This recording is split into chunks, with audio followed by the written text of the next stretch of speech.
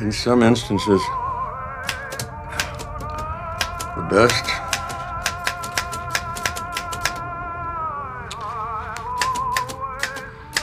best that can be done for the family is to return the patient to them in an innocuous state.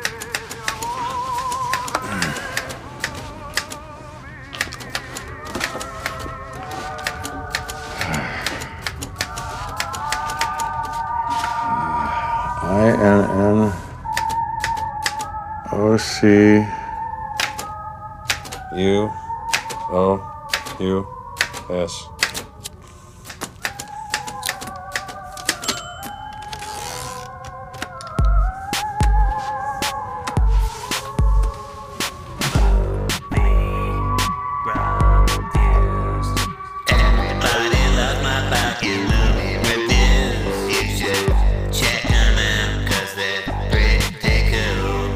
So here I am. I didn't necessarily want to do this today, but I feel the need to plug away and get these goddamn movie reviews behind me. And this one, I'll say it right now off the bat. The Mountain 2019, I guess it came out technically in 2018 if you want. But you know what? The more I think about my I used to go by the IMDb first listing for the release date, but in this case, no one saw this movie in 2018. It essentially came out summer of 2019. So I don't, it debuted in some film festivals late 2018. So this is a 2019 picture to me. I think the U.S. release date is, what I have to go by now, the theatrical release date. I did see this movie in the theater, and as noted yesterday, if you listen to yesterday's review, the 212th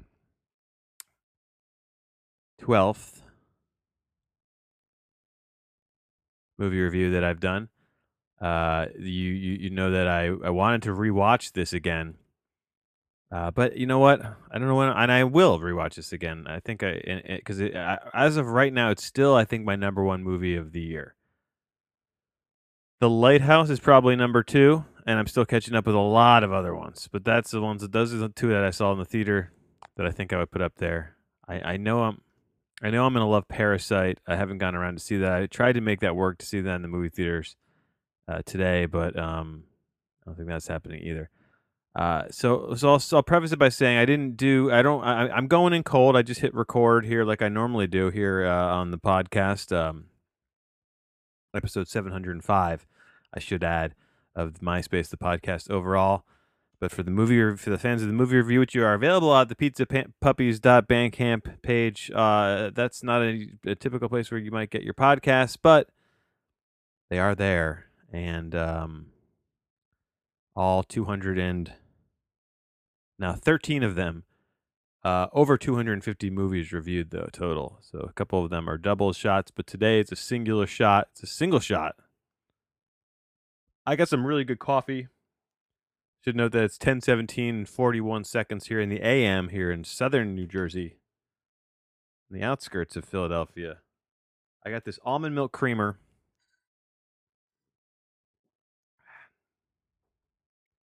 It's a sweet and creamy is the flavor. That's not really a flavor, but that's what they call it. But Mikey likes it, and I can recommend this. I think, what is it? Silk. I think it's a Silk almond milk brand. Okay, let's get into the movie review here. Like I said, I'm doing the rare thing where I'm anointing this a classic film by Rick Alverson. It's Rick Alverson's. It's not his third picture, but I think it's his third movie that he's made in a kind of singular style, a very focused mode of filmmaking. I like these directors who have such a style that that feels when you're watching when you're in their movies, it's clear that no one else could have made this movie. And I think it's that's a hard idea to explain on a podcast or even in the written word in any way because it is just a feeling and his movies are so feeling based. Like he does not care necessarily about plot. These movies are tone movies. They're almost like tone poems.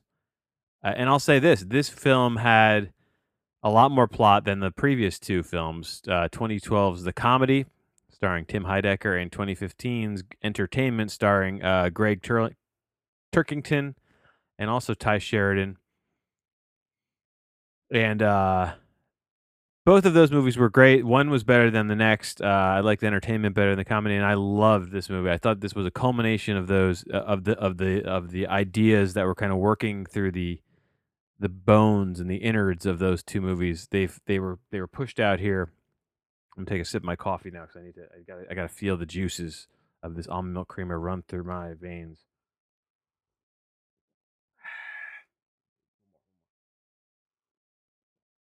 Hell yeah. Almond milk creamer podcasting. So yeah, like I said, I feel bad that I'm not doing better for this film. It deserves it deserves all the praise. It's a polarizing movie. It's a clearly a polarizing movie. The audience score on Rotten Tomatoes is a insanely low 19% is what last time I checked. And I'll check real quickly again. And since I've posted my review to IMDb, it has it actually went up to 31%. So that was hmm, interesting. I guess as more people have seen this on demand, I think it's been on video demand for a while now. And it actually has a 64%. I guess it's technically a fresh count. So, what was the original score? I know it was. Oh, it's been 65 on the critical. It actually went down on the critics meter to 64, which is not horrible, but it's still definitely not like To me, this is a, a top movie of the year, and it's not going to get listed anywhere on anyone's top 10 list. I mean, my top three right now would be this, The Lighthouse, and Under the Silver Lake. I believe if I had to think about it. I have not thought about it. I feel like unless you're, I guess, getting paid to be a critic, it's difficult to quantify everything because who has the time to see everything or hear everything? If you're talking even these music lists, I was just wrote a post on my shrimpkardashian.tumblr.com blog about how I've listed 800 albums. I have a Google Keep file or little tab. I like Google Keep.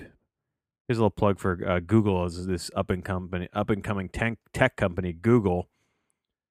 They have a little platform called Google Keep, which you can color code notes, and I have a whole wall of different to do lists and notes, and one of them is a note of albums that I want to listen to, and it's 800 and wow 860 or 841 releases that I have not listened to, and it's like when I'm not gonna. Well, I would have to listen to 2 or 3 a day, full length albums, and just to finish the 2019 albums. Like, there's no way for me to like I have to isolate this and hone in on it. But I'm thinking like, do music reviewers listen to? I guess they have to listen to 2 or 3 records a day to really kind of get it. And there's obviously more albums than there are feature films, but there's still a ton of feature films. I don't know. I don't know the right answer here. Because I want to be someone who breaks into the field of making lists, and I like making lists and ranking things. Very stupid to do this, but I enjoy doing it. I ranked the David Lynch movies. I ranked the Jodorowsky films. I'm working my way through the Peter Greenaway thing. But if you're interested to know what my next movie up for personal viewing is, I plan on watching the 2001 movie Simone. 2002 movie Simone, starring Alex Pacino. What is Al Pacino's real name? Albert, right? Alfredo. Alfredo. Why didn't I know that? Alfredo James Al Pacino. You know him in movies like The Irishman. Wow. I'm just here's this amazing movie, The Mountain, and I've just gone completely off the rails. I posted a review. I should probably just, you know what, to give this a little bit of credence. I'll read my 9.5. So I gave this the score here. I'm going to give the score right now. It's 9.509. Now, interesting number. You're thinking these numbers are all very interesting. I have the 9.5 being the all-time classics point, separation point. So Jeff, this really an all-time classic? It's like, yeah, I felt something watching this movie that I just captured an imagination in me that I knew was real, and I'm not gonna. I feel like I'm not gonna regret that. If anything, I'll raise the number. You know, so it's. I think it's the first movie that I've seen in the same calendar year, and then also scored it in that classic range. There's not a lot on my list of movies in that classic 9.5 plus. Now, I have a lot more movies that I would put in there that I just have not gotten a chance to review yet. For example, and this has been a problem with the list for some time. I think the I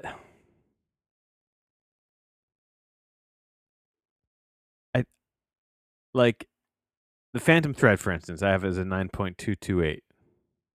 Like I feel like that's a classic. I feel like that's part of this run of every Paul Thomas Anderson movie to me is probably a classic. Starting with Boogie Nights on, and Boogie Nights to me is borderline actually, and I think it's very good, but I think it's not compared to some of everything that came after that. Um, and I know well that might be something, but we're not here to talk about. Let me talk a little bit about Rick Alverson. Born in Spokane, Washington, and he operates in out of Richmond, Virginia. Apparently, Wikipedia is to believe. I thought all these directors lived in Los Angeles. Okay, so I'm gonna read this from Wikipedia before we get into my review. Just to give you a little bit of background on Rick Alverson. I'm trying to do this a little again. I'm trying to profesh this up a little bit. Just tighten this ship up a little bit. Alverson's first films were considered in the neo-realist tradition because of their use of non-actors and unscripted dialogue, as well as their immigrant working-class subject matter. His first, The Builder, featured co-writer Colm O'Leary in his debut performance as an Irish immigrant struggling to reconcile the American ideal and its manifestation in the real world. Then premiering at the Rotterdam Film Festival in New Jerusalem in 2011, his second feature starring again Colm O'Leary and Will Oldham, again considered this immigrant experience, this time through the lens of religious ideology. So that's I think I've read that line before, and again I have not seen either of those two films. But I thought I had read this before, so I knew there was kind of a departure here. So the comedy 2012 is a departure from the subtle form and subject matter of Alverson's previous film, starring cult comic Tim Heidecker in his first dramatic role. The film's subject matter and refusal to cast moral judgments on its characters was considered controversial. It examined the flawed idea of an unattainable American utopia, a concept recurrent through Alverson's work. Heidecker played Swanson, an upper-class white male, confrontationally attempting to define the limitations of the world around him. The third film to be executive produced and funded by the record label Jaguar. And then goes on to say this fourth feature 3 years later starred Greg Turkington. I'm not saying this is really worth reading out loud. But yeah, but anyway, there's a thread there. There's a theme, like this idea of America. Kind of, I feel like his movies are very critical of the American experience, and they don't do so in a beat you over the head type of way, which I really appreciate.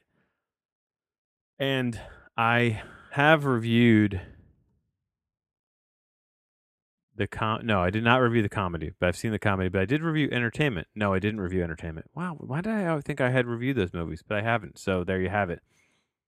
I would say both of those are solid mid nines. I don't think either of them are all time classics, but I think they're reaching towards what happens here with The Mountain. And here's a couple thoughts that I have on The Mountain from my 10 out of 10 score because on IMDb you have to do whole numbers. So I granted this a 10 out of 10 because I feel like once I eclipse the 9.5 on my scale, then that equals a 10 on the norm core scale, if you will. Here we go. Rick Alverson doesn't care. He doesn't care about exposition or telling easy stories, and he clearly doesn't care about winning over any mainstream critics or the common moviegoer. I left this film in a daze, filled with a frenetic energy after absorbing what, to me, is an all-time classic final shot. And it really is it's a beautiful final shot. It's a work of art in and of itself. I was confused and overjoyed in the way that only a piece of art that is, in part, about how art is not real can make you feel. Rick Alverson doesn't care if art is real or not, so why should we? Jeff Goldblum deserves all the awards here, and Ty Sheridan probably deserves all of them. And then this is not great writing, but the latter's performance is so understated that it's possible he was just rotoscoped onto the screen. This is Ty Sheridan I'm talking about. Most people live life not really there. These people probably don't deserve art. They're everyone.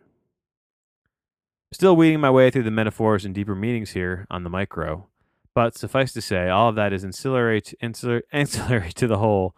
A 108-minute long feeling. That feeling will most likely change based on the viewer. Clearly, it was disgust and boredom for quite a few, and that's fine.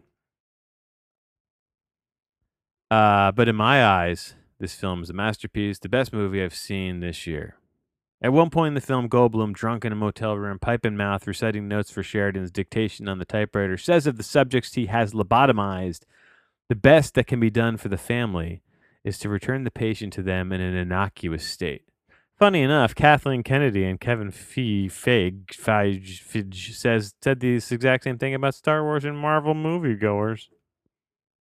There's a little dig there at the, that line which you actually heard in the beginning of this show, I piped that into the audio here. That little scene of the drunken Jeff Goldblum with the typewriter going and the funny old timey music. The music for this movie and the score and how that blends in and out of one another was superb. As is so much about this movie that's superb. The acting, the cinematography, how the light is captured in a lot of these rooms, just fantastic. Fantastic filmmaking just from top to bottom.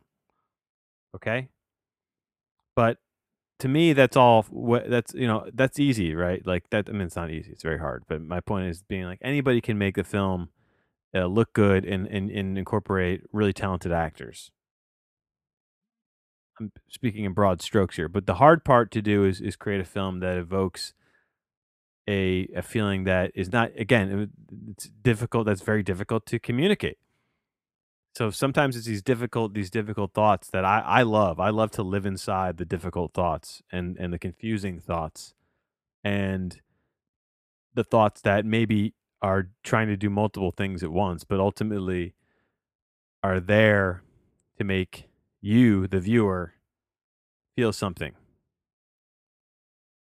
And again, you could write a novel about this particular movie. I feel like there's enough there. I have very little criticisms for it, if any. There's a scene in this film that almost acts as a, and this is not really minor. I haven't even talked about any of the plot. The plot in this is so.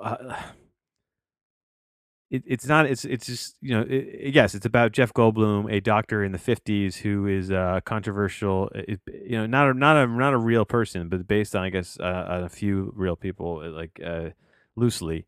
And he's performing lobotomies across the country, and he's got this young man who's he's taken under his wing after his father dies, and this young man's mother was actually one of Jeff Goldblum's patients, we learned once upon a time, and had gone under the procedure.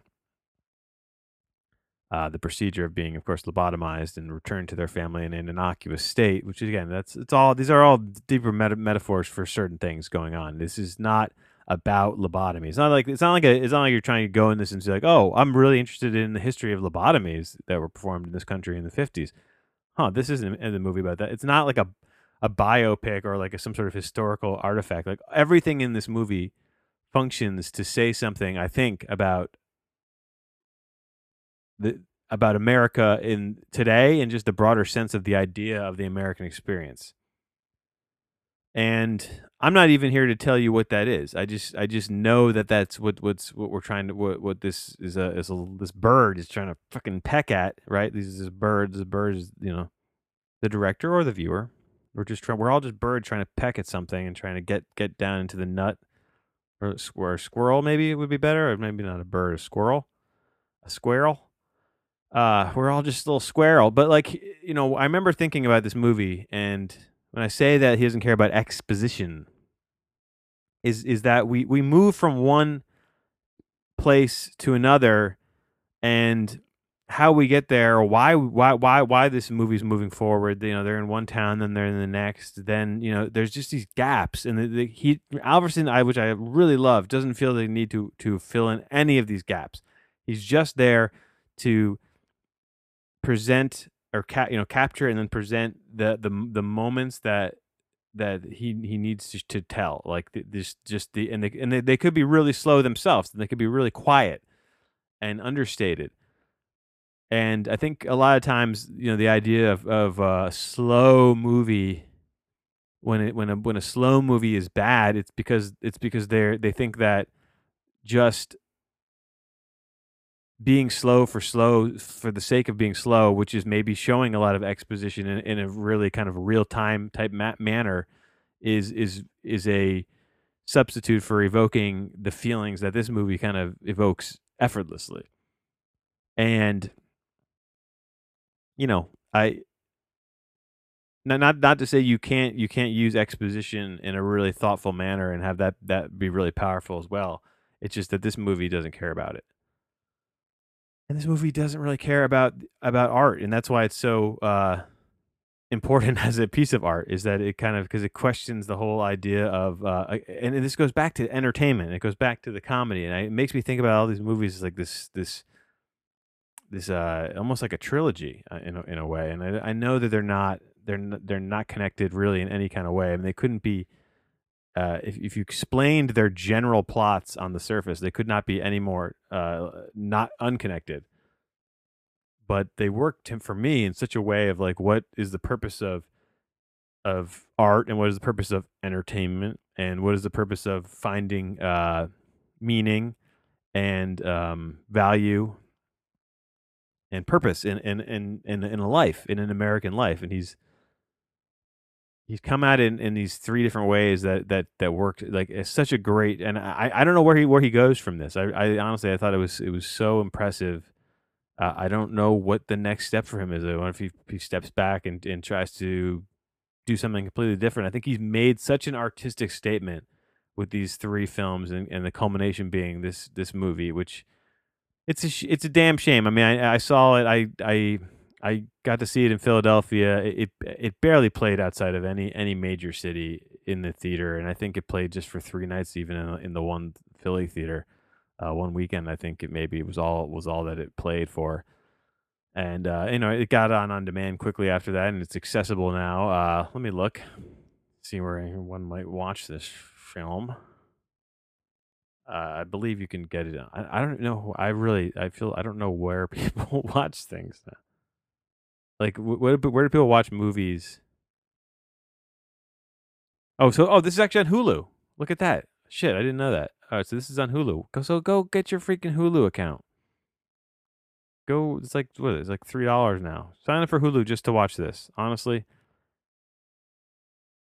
do it. All right, it's just do it. And there's another movie I just saw because it underneath this I'm on JustWatch.com, and the Nightingale, which is the girl who made the Babadook, the woman Jennifer Kent. She made her movie is playing on Hulu as well. The Nightingale. I haven't seen that movie yet, but that was on my list of movies to see.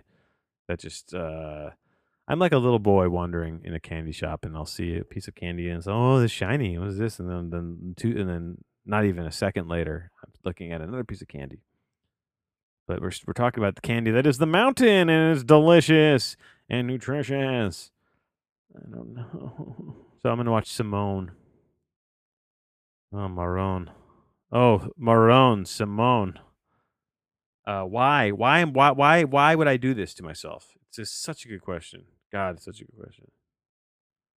Um, because it's a I, I don't know the answer either. I've been trying to break up my watching the Peter Greenaway, which are actually good movies, and it's going off the rails here. I put in a lot of weird movies. Um, so here we got. So I watched. Oh, I watched a movie Helter Skelter 2 recently. That was a very weird Japanese film that I liked. I did like it. So here's what I have next. I've got Simone, If Beale Street Could Talk, Prospero's Books, which is again the seventh Peter Greenaway film in my rewatch slash watch of his filmography. Then I've got Beyond the Black Rainbow.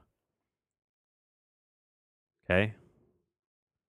Cold War and their 2018 film, and then The Baby of Macon. And that's about all. That's all I feel that I can talk about right now. But in terms of what movies I'm going to be reviewing, I'm going to be doing a double shot next. Okay, knocking out two in one. Get ready for this. So after, and I'm gonna maybe do it today. Guess what they are? Can you guess? Probably can't. They're two movies. Where are they? I'm getting to them. Scrolling. One came from around 2018, a movie called Stan and Ollie, and then I'm going to review Yesterday, the Danny Boyle film. All right, that's what's on the horizon here. Again, the mountain. All I can say about the mountain is, the less I said. This is 27 minutes now. The less you say about the mountain, the better. It's just something you need to go and see for yourself. All right. And you might hate it. I can't say you're gonna like it. This is obviously a lot of people saw this movie and just fucking hated it. They didn't get it. They probably think like it's a lot of shit there that is, um, haughty tawdy stuff for people who take themselves too seriously. And look, that's fair enough. I think that movie considers that. I think the movie considers that is all I'll say about that. I do think that because it is about the idea of art and the purpose of art. So that's a lot of what this film's about. And that's what this show is about. I got to end the show because I have to pee. All this coffee and creamy. What's it called? Silky creamy. I don't know. Bye.